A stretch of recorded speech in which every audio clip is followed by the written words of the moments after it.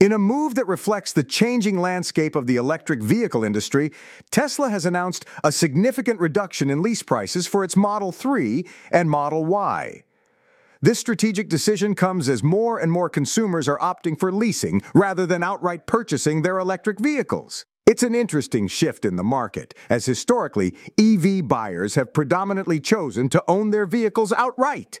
However, with the increasing popularity and accessibility of leasing options, the tide is turning.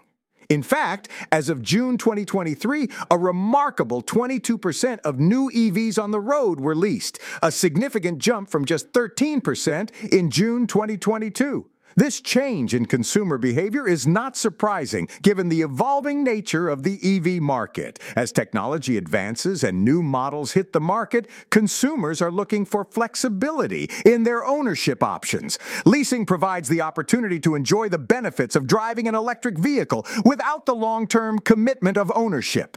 Tesla's decision to lower lease prices on the Model 3 and Model Y demonstrates the company's commitment to staying ahead of the curve and meeting the demands of the changing market. By offering more competitive lease prices, Tesla is making its vehicles even more accessible to a wider range of consumers. With this move, Tesla is not only catering to the needs and preferences of its customers, but also contributing to the overall growth and adoption of electric vehicles. By making EVs more affordable and attainable through leasing, Tesla is helping to accelerate the transition to a sustainable future. This podcast was co-produced by Daniel Aronoff and Mogul Media AI.